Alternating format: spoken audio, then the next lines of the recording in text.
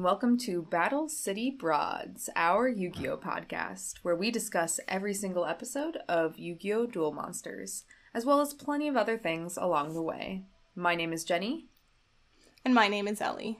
And today we have another episode, not quite Battle City yet, definitely Battle City adjacent, but the tournament's not quite kicking into gear. But before we get into that, and yet again work towards earning our namesake, have you seen, read, played anything good recently, Ellie? Want to do some media recommendations? Yeah, I think I have something. I recently watched. We didn't talk about this because the last time we recorded, we didn't do media recommendations, right? Okay. Nope. So then I didn't talk about having recently watched an iconic horror movie that I hadn't seen before, which is The Thing from the 80s. Ooh, yeah. Ooh. A remake of the 50s movie, The Thing from Another World.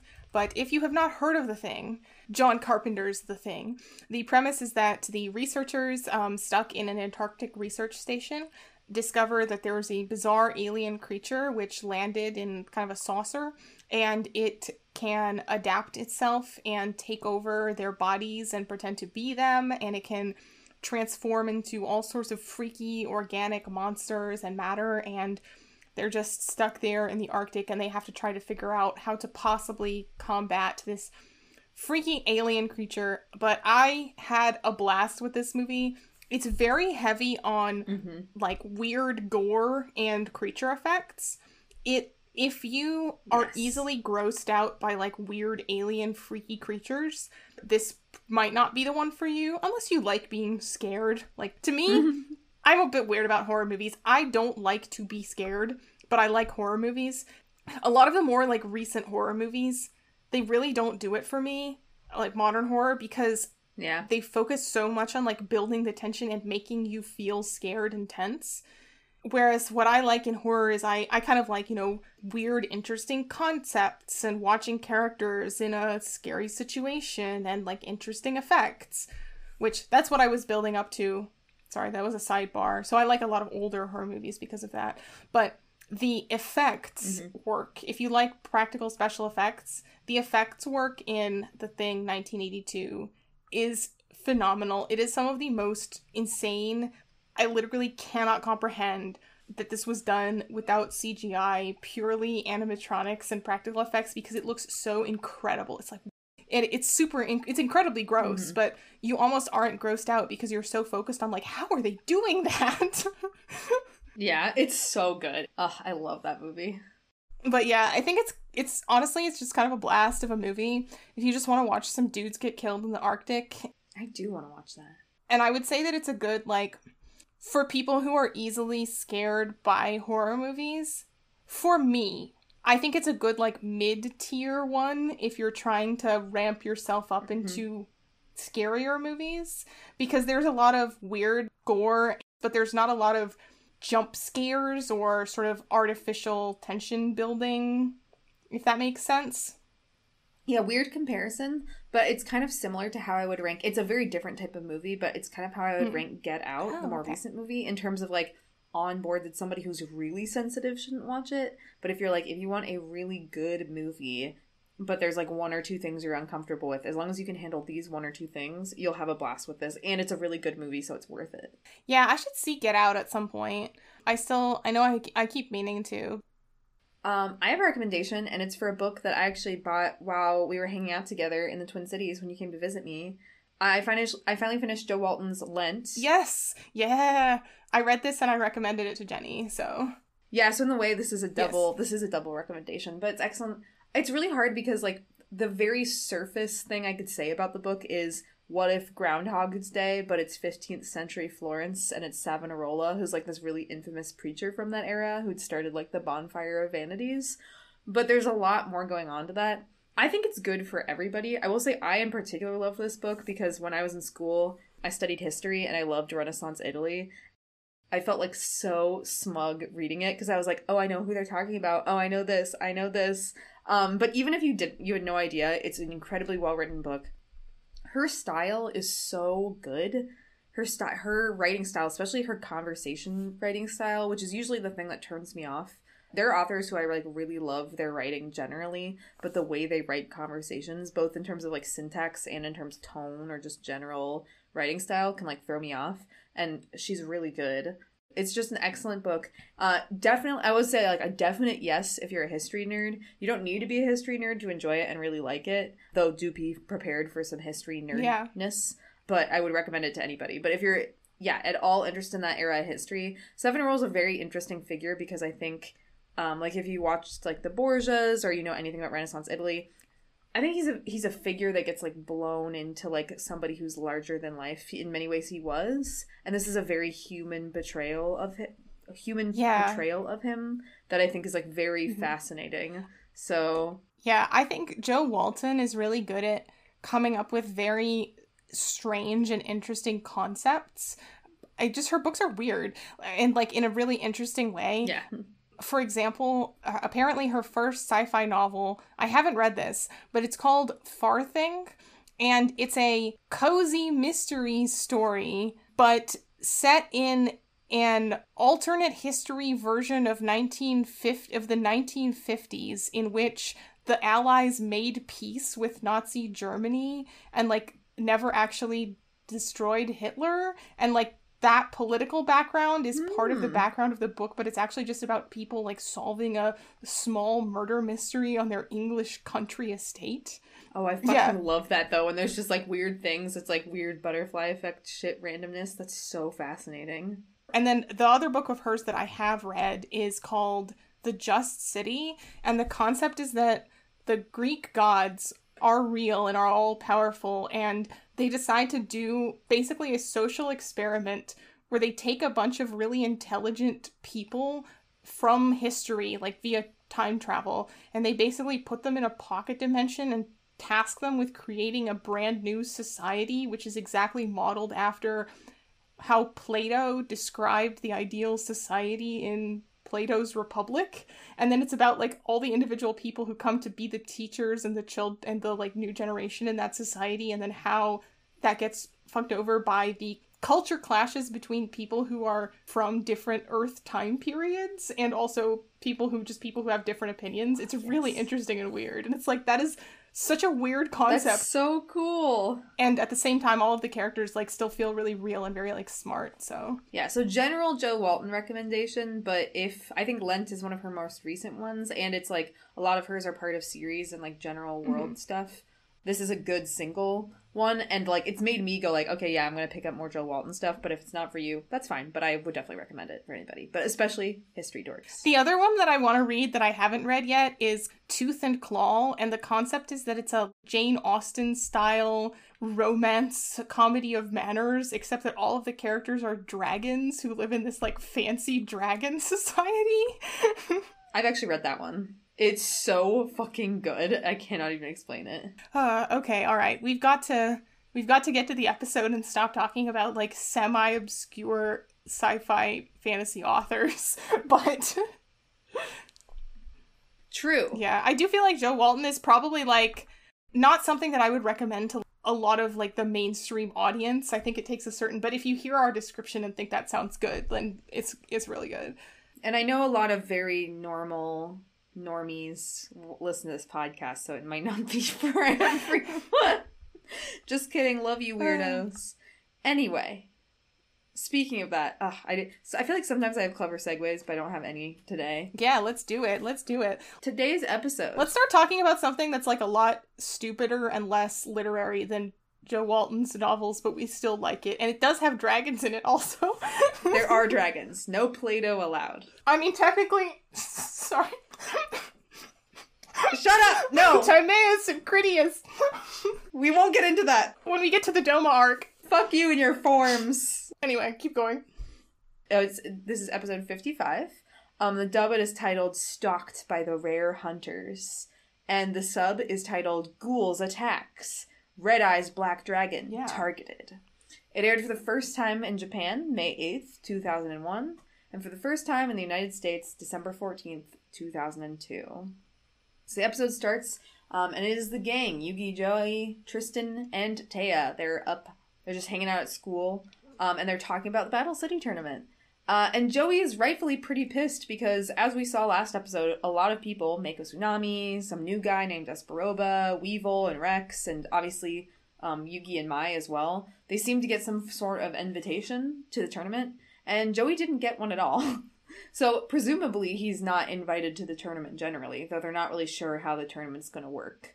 So Joey's, of course, sort of ranting and raving and saying, like, hey, I was the runner-up at Duel's Kingdom, this is so unfair. Which, I mean, he actually has a point, but Tristan comes back with a rare Tristan good point and says, it doesn't matter how good you are, Kaiba just doesn't like you. I don't think they explicitly say that in the sub, but it's definitely the subtext of this part.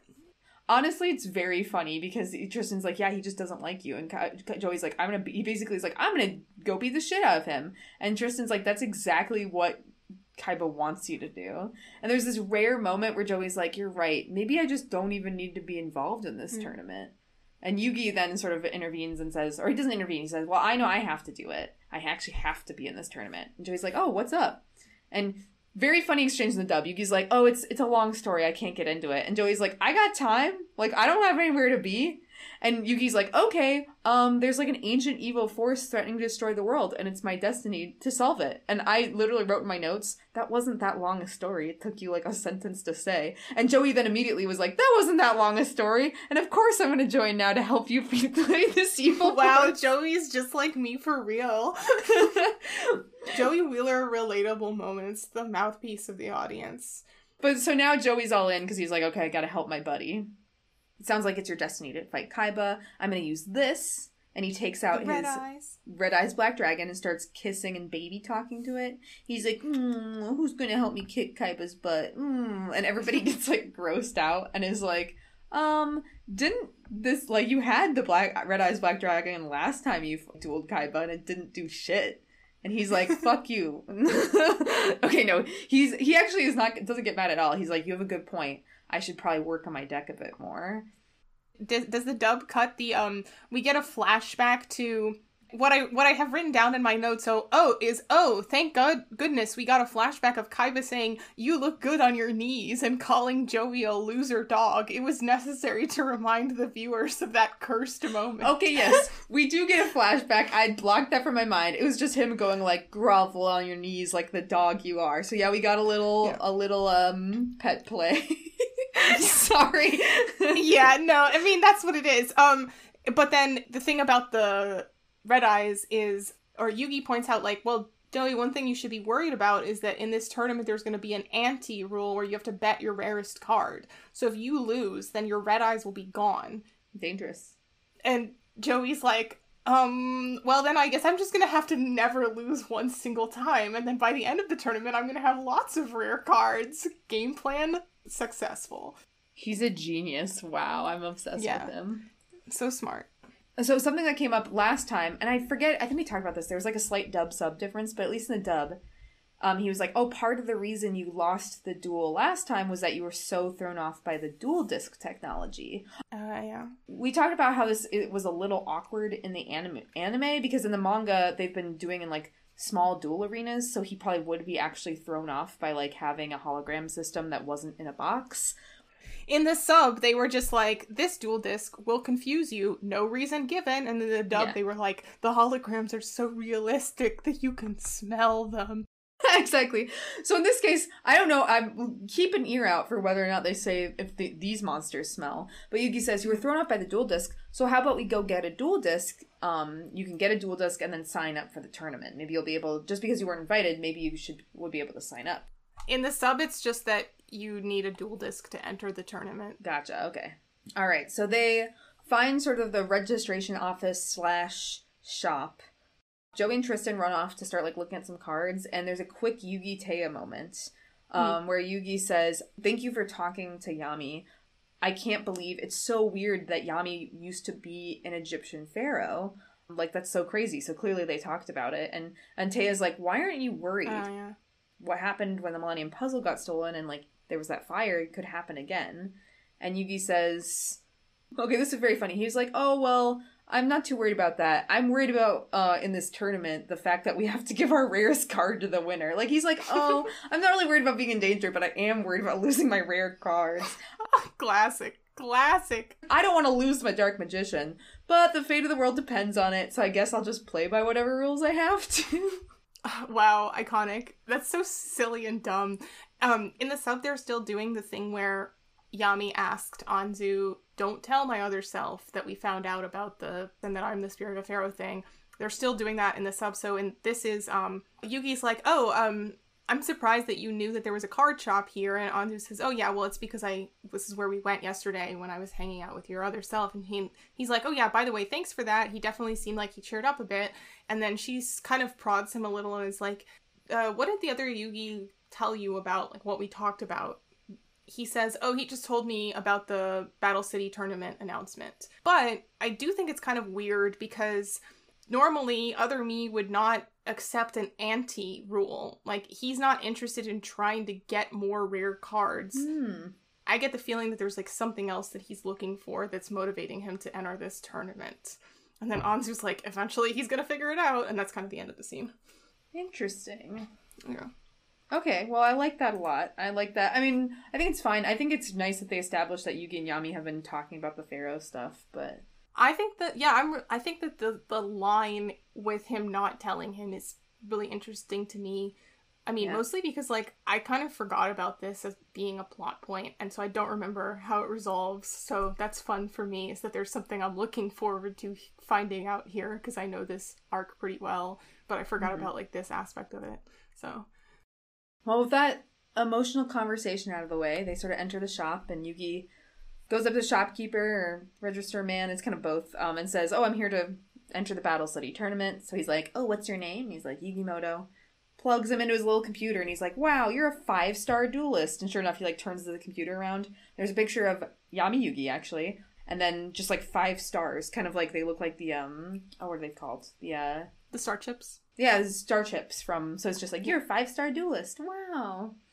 I'm desperate to know in what context, at what point was this awkward driver's license looking ass photo of Yami, not Yugi, taken? Like, I know, like, the blank background. I was like, when was there a chance for that? Where did this picture come from? It's so funny because he looks super awkward. It's also just kind of badly drawn, like the animation quality, but he just looks like it's a 1,000-word stare. It's like, when did they take this photo? Absolutely agree. At this point, they say Kaiba Corp has been performing research on duelists around the world and, like, what tournaments they've competed in, what cards they use, and there's, like, this huge database, which everybody is kind of like, this seems a little unfair. It seems like Kaiba knows everything. But, and Yugi's even like, doesn't that give Kaiba an advantage? But the shopkeeper brings out the duel disc, and everybody's like, wow, the duel disc! And just, like, that doesn't get continued. I mean, they don't bring up the idea of it giving Kaiba an advantage in the sub, which I think that's reasonable because, I mean, theoretically, all of this, like, information that they're talking about Kaiba having is, like, public information, right? Like, these duels are recorded somewhere. It's not like he was, I don't know, hacking into secret systems and violating privacy or anything like that. Anybody could theoretically have done this, but Kaiba did it, so... Fair enough. At least that's how I would see it. At this point, Joey comes next, and he's like, oh, you know, I was second place he was second place in Duelist Kingdom. What's your computer say about me? It's plugged in, and sure enough, he's a 1-star duelist, so it's his lame-ass little photo. Also interesting, his photo is actually the clothes that he's wearing right now. They just clearly didn't think about it. I do think this is just animation laziness, but, I mean, in universe, we can just say that, like, Joey had that outfit on. Yeah, he's a teenage boy, so he only has 4 shirts. It's fine. Exactly. Maybe that picture was taken when they registered for, what was it, the regional tournament that Joey was, like, bragging about coming in, like, 3rd place in the regionals. Of course. Yeah. So he is ranked as a 1-star duelist, which he's like, oh, you have to be 3 stars, which I'm like, damn, Kaiba, that's brutal. He's not a 1-star duelist. Yeah, in the sub, he gives him 2 stars. Character differences. Oh, but it says he's level 2. It says he's a level 2 nobody. Oh my god, that's so fucking brutal. They react as though that was, like, specifically added in as, like, a comment in the database. And Joey's like, why does it say nobody? All right. Oh, Kaiba. Joey, understandably, I think honestly, this is another episode where they like the animation tries to make him look a little ridiculous, but I'm like, this is fair. Like, this is unfair. He's exactly anti-Joey bias. But anyway, Joey starts throwing a tanty. Tristan's like restraining him, but the shopkeeper, who at this point was like a very nondescript guy, his like glasses do a little like twinge, and he's like, "Oh, this man has the red eyes black dragon. My master will be interested." Boop, boop, boop, boop, boop. And he like really quickly changes it to 4 stars, and he's like, "Oh, I'm so sorry. There was a computer glitch. You actually are in the tournament, and here you can have a dual disc." Very funny Joey dub line where he's like, "Oh, I kept my cool. I knew it was a computer error. So that's how I was able to stay calm under pressure." Oh, bless. And everyone's like, "Sure, fuck off." They all leave the shop and the shopkeeper's like, "Ring, ring." Calls some mysterious hooded men and are like, "Hey, something interesting." So at this point in the dub, for the first time, he's like, "Oh, my sister Serenity's operation is tomorrow, and I told her that I'd stay at the hospital tonight." Runs off to go to the hospital. At this point, Tristan's sort of like, "Man, I hope Joey's gonna be okay." And they're all like, "Whoa, what about?" And he's like, "Oh, well, I mean, obviously he's excited to see his sister, but Joey is going to be seeing his mom for the first time since she separated Joey and Serenity 7 years ago, and they haven't spoken since." Yeah. Then the very funny moment where Tristan gets very passionate about it and is like, "I will see the Wheeler family reunited." All of that is like exactly from the sub. There's no changes there. And I thought it was a delightful scene because first of all, I was like, whoa, Jinochi's mom, like that's really cool. We're going to get to see that. But then also just Honda just being like, "I'm going to mend their family bonds" out of nowhere was really cute to me. It was just so random. It was. And then I think Anzu does say like, "Oh, is that whole thing where you have a thing for Shizuka?" Which, again, we talked about this, like, in these first few times that they've mentioned it so far, I feel like the entire thing with Honda having a crush on Shizuka has the potential, is, like, still not making me mad, and, like, has the potential to have been, like, a cute thing. But then I remember that it becomes, like, really bad, but at this point that it's at now, I'm still like, yeah, that seems like it could be kind of cute. It's like, oh yeah, like this could be fun. It just becomes so annoying. It'd be cute if like, okay, quick tangent. It would be cute if like they met for the first time and there was like a little mutual spark in between them and it was just like little puppy love and Joey was weird, like funny weird about it and like everybody was just teasing them. Like that would be fine. I don't have any problems with heteros. Like it's fine. It can be cute. The heteros are allowed. Serenity's good and deserves whoever she wants, and if that's Tristan, that's fine. The whole problem is that, well, okay, we'll get into it. Yeah, exactly. Also, sorry, this is like a bit unrelated, but the other day I was talking to a friend of mine about Yu-Gi-Oh! Ships, and she said something like, "Who do people ship with Mokuba?" And it just made me remember our genius brain realization that the ideal post-canon pairing is for Mokuba is that Mokuba and Shizuka would get together, because even though they're not that far apart in age, like he's like 11 and she's 14, so like later, a little bit later in the post-canon, their ages are close enough. That's like a totally normal gap, yeah.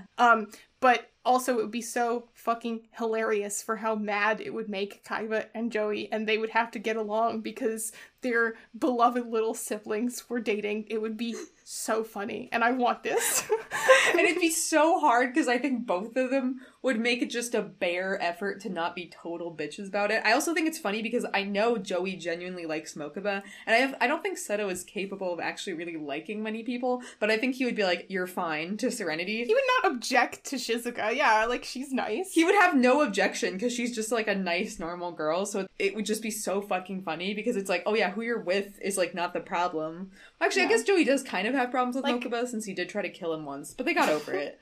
Like, Shizuka's nice. She's nice and she's like been through some shit, so she's willing to like stand up for what's right and stuff like that. So I think that like, if she and Kaiba were like forced into a situation where they had to get along, like they could get along. Oh my god, I'm now remembering the one significant Serenity Kaiba interaction, and the fact that, which I think is actually genuinely a very interesting interaction, the fact that so many people, some people ship them because of it is deeply fucking hilarious to me. But that's far in the future. We've gone way off track. Yeah. What's happening now? Serenity's about to have an operation. We don't even know if she's gonna live. God, imagine if the show was like, yeah, she's fucking dead. That'd be pretty funny. That was never even presented as an option. The drama was like, will it work? Like, will she go blind or will she be able to see? And you're like, what if she fucking died on the operating table? Things go wrong sometimes, Ellie. So true. Continue. All right. So as Joey's running to the hospital, 3 guys show up and are like, give us your Red Eyes Black Dragon. They're robed men, dark purple robes. Puts his new duel disc on and it says, all right, it's time to duel. One of them steps up. How do I describe him? He's kind of like, he's got like empty eyes. He's very gaunt looking. He's got like spiky he's just white. A guy. He's just a generic punk villain guy. Generic punk. He kind of looks like Billy Idol, if you know who that is. I can kind of see it, actually. I would never have thought that in a million years. But... He's like Billy Idol if Billy Idol had only been drinking whiskey and smoking cigarettes as meals. If Billy Idol was a Yu-Gi-Oh character. Yeah. So anyway, Joey's facing off against zombie Billy Idol.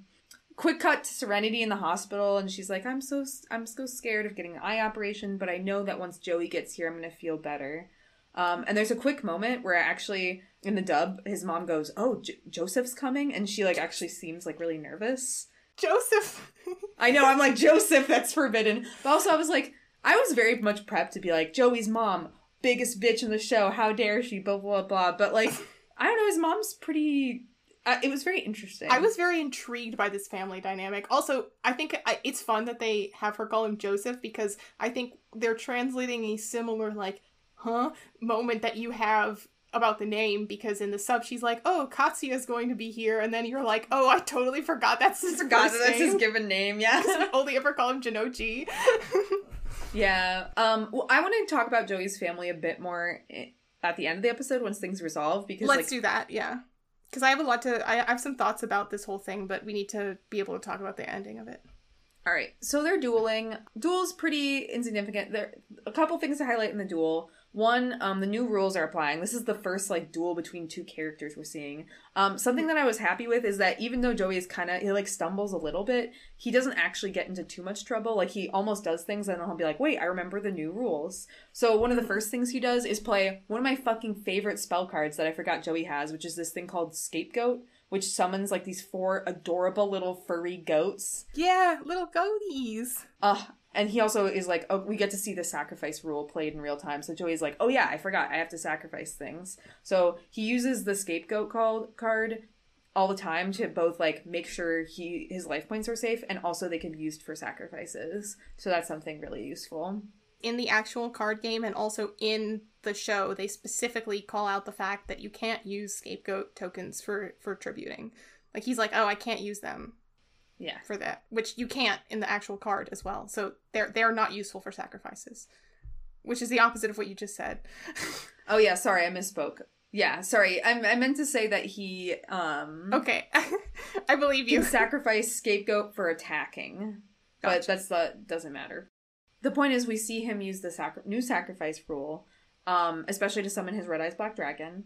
Another thing is that the Rare Hunter has been playing incredibly defensively. Like, is just discarding a bunch of cards. It's playing Graceful Charity multiple times, like draw 3 cards, you get to discard 2. And it's just playing monsters in defense. So Joey's on the offensive. He hasn't really been able to do much damage, but not much is happening. We get one more cut to Serenity that confirms that Joey is now late. It's kind of later at night, and, like, this duel is clearly holding him up. So sad. I was like, no. Yeah, she's, like, really sad. It's very sad.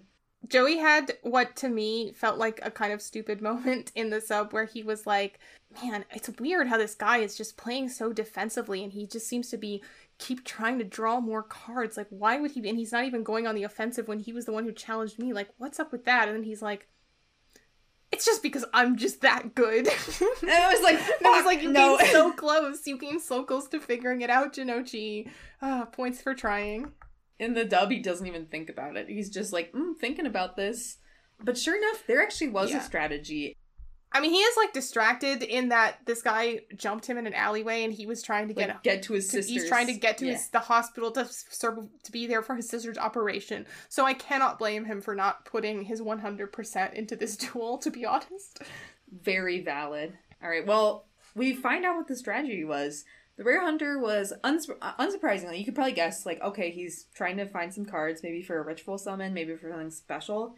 It is something special. He summons Exodia the Forbidden One. So, automatic win. You know the kids watching this on TV would have been fucking like losing their gagged fucking to see Exodia suddenly show up. Because they don't even foreshadow it at all. He just pulls them and is like, boom, Exodia! And it's a rando! It's just some guy. It's fucking gaunt Billy Idol going like, oh yeah, Exodia the Forbidden One. Joey's even like, shouldn't that be at the bottom of the ocean? And he's like, Not only does he say that, but he says, oh, I have 3 complete sets of Exodia? We're rare hunters, so we search for rare cards. I live on the thrill of relieving players of their rarest cards, and that's how I was able to get Exodia pieces. Yeah. Also, fun real game fact, you're actually only allowed to have 1 set of Exodia per deck, but he explicitly shows them off in his deck, implying that he has like 3 different sets, which would be busted. Well, because normally you can have 3 of any one individual card. Yes, but not Exodia, for obvious reasons. Very funny fucking scene in the dub, where Joey's like, okay, I lost. Like, take my card. He's actually like, okay, take the Red Eyes Black Dragon, like, you won or whatever. And the Rare Hunters, like, kick him to the ground and are like, no, we want to beat you up first. And they do. In the sub, it's not like that. He actually is... He doesn't say, like, take my card. They kind of just go straight into beating him up. I thought it was fascinating in the dub. They were like, he literally is like, you can just take it. And they're like, no, we prefer... The exact line is, we prefer to take it by force, just to make them seem like total douches. Well, they are, so valid, I guess. It cuts to the next morning, and it's Joey's mom. She's pounding on Serenity's door at the hospital, and is like, Serenity, come out. We, like, need to do your operation. Serenity's like, I'm not going to have the operation until Joey gets here. Like, I refuse to do the operation. And Joey's mom is like, shit, who should I call? It's Yugi. He's in his little cute pajamas with the stars on them that we talked about during his last... star pajamas! Answers the phone and is like, oh, hello? He's like, oh, Mrs. Wheeler? Who he's definitely never talked to. And he's like, hello? What? It cracked me up in the sub. He called her Janochi's mom. Which, you would when you're a kid, but also she does have a name. I think it's very, very cute that, like, so Joey and his mom haven't talked. So I was like, how does she know who to call? She probably either heard from Serenity or for somebody that, like, Joey's best friend is Yugi and is, like, the main point of contact. I'm sure that Serenity would have been able to tell her Joey's BFF in the world is Yugi, and Yugi's family owns a game store, and then she could probably just, like, look up the store and, like, the yellow page, the equivalent of the yellow pages or whatever, because... Exactly, but I just think it's very cute that obviously Joey talked enough about Yugi to leave an impression on Serenity, and then Serenity was, like, telling her mom. So Joey's mom calls and is like, we haven't, like, Joey didn't show up. This seems unlike him. Like, do you know where he is? And Yugi's like, I have no idea, but I'm gonna get my friends together and we're gonna figure it out. We're gonna look at his usual spots. They sort of split up and are searching the city. Okay, is there a scene that's cut from the sub? Because literally the next scene is just Tristan riding up in his motorcycle going like, I found him! And, like, Joey's there. And I was like, are you for real? This seems kind of random. That's so... What, seriously? Yeah, that's literally what happens. They didn't even try to edit around the scene that... I'm guessing... Can I guess what happens, then you'll tell me? Go ahead and guess. Is there another scene where Tristan and Joey have a weird bro fight where they're like... Yes. He's like, get yourself together! And they, like, punch each other a couple times? Yes, it's exactly that. That's exactly what happens. But I can't believe they would just cut the entire thing instead of only cutting the part where Tristan punches him, which happens. Yuki and Taya meet up and are like, we couldn't find him. And then Tristan's like, rolls up with Joey in the back of his motorcycle and, like, with no context is like, don't worry, I found him. We're heading straight to the hospital. And they just keep riding by. And I was like, where was he? What? That's like so stupid. Let me tell the scene. Let me take over and tell the scene then, because it's actually, like, a good scene. Yeah, I mean, honestly, they usually are. So please do. Well, first of all, there is one thing that they do here, which I didn't like this. They add in a line where Yugi's like, Jinochi's mom said that, like, Shizuka's refusing to have the operation, and if they don't do it now, they're never gonna do it because the surgeon has to, like, fly back to America tomorrow. And I think that's kind of stupid, because I understand that it's a really scary thing, and she's a kid, basically. I mean, she's 14, but it does kind of make Shizuka seem like... I feel like Shizuka would be, like, upset, but she would still do it. If they were like, this is literally your only chance to have this eye operation that we've paid all this money for. Mm-hmm. You would do it even if your brother wasn't there, right? Like, if that's the only thing they could possibly... Like, I wish that they had just... Yeah. I wish that it had been like, oh, if we don't find him now, he's not going to be there and she's going to be really upset. Not, if we don't find him now, she's never going to have the operation at all. Like, that was silly to me. Yeah. But it was literally one line, so whatever. Like, I don't know, it just kind of... I was like, that just feels weird to me. It was a little weird. I think they're addicted to upping the stakes. So, exactly. It felt like unnecessary inflation of the stakes. Anyways, they find him. He's, like, brooding on a beach. He still looks all beat up. Honda, there's a really funny shot of Honda literally, like, vaulting over the edge of the, because the beach is a little ways, you know, there's a road and then there's kind of a fence and the beach is, like, a little ways down. But Honda literally just, like, vaults over the side and down onto the beach and comes screaming at him, which cracked me up. And, he picks Joey up and is like, you know, what the hell are you doing? Joey's like, they stole my Red Eyes. Red Eyes was this super important card, and that was what brought me the victory that got me to win the money in the first place. So to him, this is subtext. He doesn't explicitly say this, but the way I read this is, like, to him, he's really upset about losing the Red Eyes because to him it, like, represents, like, what he was fighting for. And so he's like, I'm not a good brother if I lost Red Eyes. He actually says something in the dub later that I think kind of encapsulates what he views now. Well, anyway, I'll get to it at the scene. Honda starts yelling at him and is like, Shizuka's refusing to have the surgery because you didn't show up. That does actually shock Jinochi. Like, he did not assume that Shizuka would, like, refuse to go through with it. He thought, like, I'm just gonna not be there. Honda starts yelling at him and he says, hey, I like watching you and Yugi play your card games because I've seen you build stronger bonds with others through those cards. But now you're risking your bond with your only sister on a card. The card is not worth that much. There's no time. Stop being ridiculous. Like, get there. And he, like, punches him. But then after he, like, punches him, then Jinochi just, like, fucking crumples to the ground, and Honda's like, oh shit, because he realizes, like, oh, he was already hurt because the Rare Hunters were beating him up. So then he's like, sorry, man. But they could have really easily cut the punch and kept the entire rest of the scene. Like, all he does is yell at him. Just the smacking scene is fine, yeah. I will say, okay, I'm still annoyed they cut that, but I think they actually slip sort of Joey's feelings a little later when he's talking to Serenity, if you don't mind me segueing into that scene. Yeah. Because basically they get to the room. So Joey shows up. He actually talks to his mom first and is like, here, let me take care of this. Goes to the door and he's like, Serenity, can you open this so we can talk? And she's like, I don't understand. You didn't show up. What happened? Like, I was so worried. And he says, I'm sorry. I've let you down. He explains what happened. He's like, I was cornered by these creeps and forced to duel. I lost my best card. I can't do anything right. I must be the worst brother in the world. Like, I can't protect my cards. I can't protect you. But I didn't mean to hurt you, and nothing can break the bond between us. And he says something very sweet where he's like, you're not just my sister, you're also my friend, and just like my friends, like, the love between us is, like, the most important thing, and, like, I want to be there for you. Sweet. Yeah. Serenity doesn't respond, she comes out, and they just hug.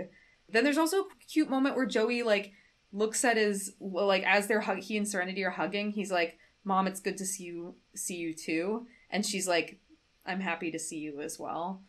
Yeah. So before the very end of this episode, it's time for Joey's family segue. Joey's family tangent. Yeah, well, let me the sub differences first. Okay, yeah. When he's, like, leaning against the door, we should note that actually shows that, like, he's crying and tearing up. It's a pretty good scene. But yeah, what he says in that one is it's very similar, but what he says is, like, my brain went blank and I was only thinking about myself and my own feelings, but my friend came and found me.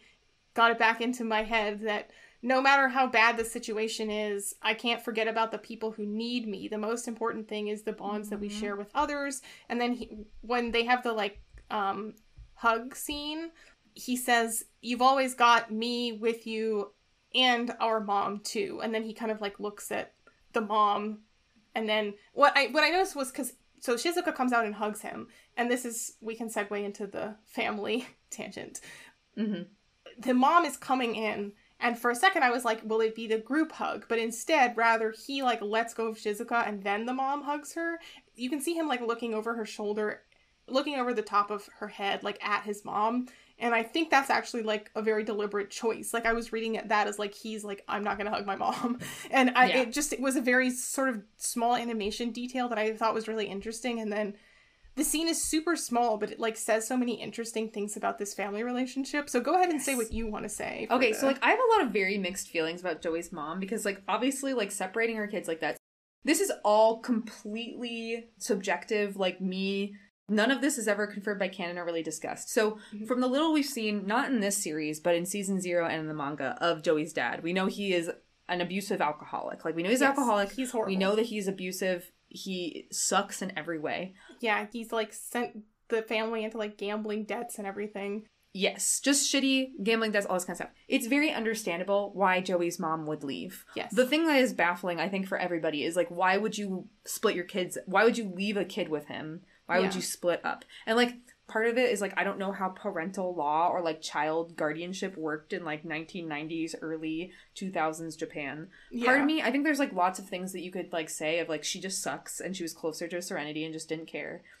Maybe she took both kids, that would have, like, started something legal, so she kind of had to make a sadistic choice of, like, I'm going to take the more vulnerable one.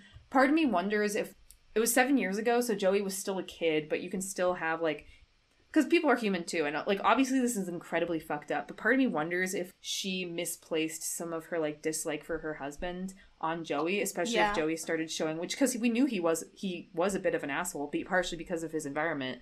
But, like, his friendship with Yugi really helped him. But it's like, if he was starting to show similar behavior, she might have very unfairly sort of written him off as, like, a lost cause. And, like, it's hard because seeing him in, like, a stable environment and seeing that it's like, oh, he actually, like, is a good person, and it was unfair of me when he was, like, 9 to be like, oh, I'm gonna just leave him with his dad because he's gonna be a dick like his dad. I can't help but wonder if she's kind of like, fuck, like, I really fucked up. There's so many things I wonder, and it's like, because part of me was like, I was afraid that they would make her, like, so unrealistically hostile, like, make her a little, like, barrier, or have her be like, oh, classic Joey, he's not showing up. But she genuinely is very neutral / seems kind of actually worried about him. Yeah, she seems very awkward and taken aback by the idea that she's going to have to see him, which was, like, really interesting to me. Also, some very quick Googling seems to indicate that it's actually, like, specifically the custody law in Japan is very specifically one parent has to get the kids, period. Interesting. There's no joint custody, no splitting or anything. Huh. So I think what we're getting at here is that Jinochi's parent situation is purely for the drama, and I'm sure Kazuki Takahashi was like, let's not worry about it too much. This is more dramatic, you know? But continue, sorry, with what you were saying. No, that's pretty much it. I mean, I think I was just saying, like, it's like, I have a lot of sympathy for people that are escaping, like, really abusive relationships, and I think they can act irrationally. It's a huge bummer that a kid got lost and became part of the crossfire, and it's like, this is just all, we have no idea, like, this person is fake, so it doesn't really matter, but it's like, it's just, the Wheeler family dynamics are, like, fascinating to me, even more so because it's like, what's going on there. I really appreciate the fact that 4Kids didn't lean in. I think sometimes they can, like, very much oversimplify morality. I think it would have been really easy to have even just one line of the mom being like, oh, he's not showing up, oh, he's unreliable, blah, blah, blah. But the whole time she's just very, like, you can tell she's so on edge just seeing him at all. But she's not like, oh, like, he's just like his dad or something like that. It was very, I don't know, much to think about. Yeah, because I could definitely see, from the mom's perspective, I wonder if there may have been some kind of, maybe there was some sort of agreement where it was like one of them have to get one of the kids. And she would just be like, oh, well, Jinochi is older, and also, like, the son, you know, just kind of expectations of, like, manliness. That, like, oh, he's going to be able to handle weird gender stuff. Yeah. Better because he's the man, even though he was, like, an 8-year-old child. But, you know, that's just the kind of thing that gets put on people, you know? And also because they said that she had, her eye problems were a thing, like, even when she was a little kid, right? It was like they knew about that even back then. So I'm sure that the mom was, like, well, I have to be more protective of this child, like, because of that as well, and not just because she was younger and the girl. Yeah. Mm-hmm. Yeah. It's rough, but yeah, I agree with you, Jenny, that in this episode, it's very subtle, but I like the way that this is, it feels like a realistically complicated family dynamic. Totally agree. That they don't actually get into, but it's just there. And I think that's kind of cool because, you know, people have complicated family dynamics. Like, it's kind of nice to see that in a show like this, even if it's really sort of backgrounded. It's interesting. It's interesting let me put it this way. We have multiple examples in this show of, like, complicated family dynamics in a way that's that's unrealistic and, like, heightened for, like, fantasy and drama. Like, what's the stuff that's going on with Kaiba, and then also spoiler, some of the stuff that's going to happen at the end of this season. That's a fucked up family, but it's in a way that's, like, this doesn't happen in real life, right? Like, but this is a more realistic fucked up family dynamic. Yeah, that one's so, like, we'll get more in the filler arc of the Kaiba family dynamic as well. And, like, that's so heightened and bizarre and insane, plus the later season stuff, that it's like, oh, this is, like, normal. I feel like I know families like this, where there's also lots of that familial tension of they're still in your life and you have a lot of mixed feelings. It was very good. All right. But that's not quite the end of the episode. Mm-hmm. There's one last scene, and that's Joey calling them. He's still at the hospital, and they're kind of waiting at Yugi's house. He calls them the next day and is like, Serenity's operation was a success. She's gonna be okay. Her eyes are fixed, and everything went well. Everybody cheers. And Yugi finally takes a second to be like, okay, now that Serenity's all right, who were those guys that dueled you and robbed you last night, basically? Mm-hmm. And Joey says, I don't know, but I'm gonna get my card back. And Yugi also, there's a moment where Yugi's like, I'm gonna help out. Like, I'm not going to rest until Joey gets back his Red Eyes Black Dragon. And that is the official end of the episode. So that's really interesting. So Yugi says, like, I'm gonna help him out and stuff? Yes, he does. Which fascinating. Comes up. So in the sub, Joey's like, let's talk about this later when they're on the phone. And then it shows Joey thinking about it, and he's like, I need to handle this myself. I'm not going to just put this on Yugi, because I know that if I do, he's going to want to, like, get the Red Eyes back for me, and I don't want to, you know, put too much burden on other people to do stuff for me. Mm-hmm. Interesting. Because my reaction was like, Jinochi, what the fuck? You should tell him that they had it in Exodia. Like, that's what I thought he was going to say. But maybe they will talk about that. I think that will probably come up next episode, but I guess we'll see. All right. Before we talk about how we felt about this episode more generally, are there any manga differences that you want to go over? Yeah, it's actually a pretty notable thing, although it's not, like, something we can talk about a lot, because it's a thing that the anime added, which is the entire, like, Shizuka operations subplot and the appearance of Joey's mom, and literally all of that is not in the manga. That's actually anime original, which is part of why I enjoyed it so much, because I was like, what is this? This is new to me. But Shizuka's already had her operation off page, if I remember correctly. But it's basically, it's just Jinochi is, like, coming home from Yugi's place on the day of the tournament. Apparently they hung out, like, until the late evening comparing deck strategies at the game shop, which is cute. And then when he's going on the way back, that's when he's confronted and, like, beat up by the ghouls, and, like, that's it. Like, they pretty much added the entire operation thing to extend this episode, which is cool because I think it's pretty good. I mean, we just talked about how much we like it, so I think that was a really good choice on the anime writers' part. Also, another this is not an important difference. It's literally just one line that I thought was really fucking funny. But when they're talking about how they need to get the dual discs, there's a panel where Honda says, do you have the money to buy one? And Jinochi just says, no, but I don't know, I'll get it somehow with willpower. Me, whenever I have to make any purchase, like, I'll get money somehow with my willpower. Get a job. Oh, I really can't, but still. So minor differences, I mean, besides the big added subplot, which I think we've already discussed, I like a lot, actually. I think it, like, adds good stakes and is good. Like, normally... Okay, well, let's get into how I felt about this episode generally. Really liked it. Not as good as last episode, just because last episode was just, like, fucking nonstop hits. But this one was really good. Yet again, very short duel. Got across what it needed to. Didn't make Joey seem like an idiot. Like, it's, like, reasonable idiotness. Yeah, totally. Anybody could make that mistake. And it's like, what was he supposed to do, kind of? I'm not usually a fan of like, oh, like, I have to rush somewhere and I'm late. Partially because when it started, I thought people would start blaming him and like the episode would be very like, Joey, you're so irresponsible. And I loved how everybody was like, oh my god, you got attacked, that sucks. Like, basically, no one was like blaming him for getting beat up. Because I feel like most of the kind of things, it's like, wait, let me explain. And people are like, no, how dare you not be there for me. And I love how Serenity's like, oh my god, are you okay? And then as soon as he gets there, it's like, okay, things can go. Mm-hmm. That was such a relief that it made me like the episode even more. Yeah. Because I had totally forgotten. I was like, I feel like everybody just gives Joey such a hard time that they're going to be like, Joey, you're so unreliable, blah, blah, blah, blah. And it was so good to have people be like, oh my god. Yeah, you're right. It's good that they didn't turn it into kind of a misunderstanding plot and instead had, oh, Joey is making the mistake of not wanting to be there. But also there is a bit of miscommunication there where they make it pretty obvious that he is surprised that she's like refusing to have the operation without him. Exactly.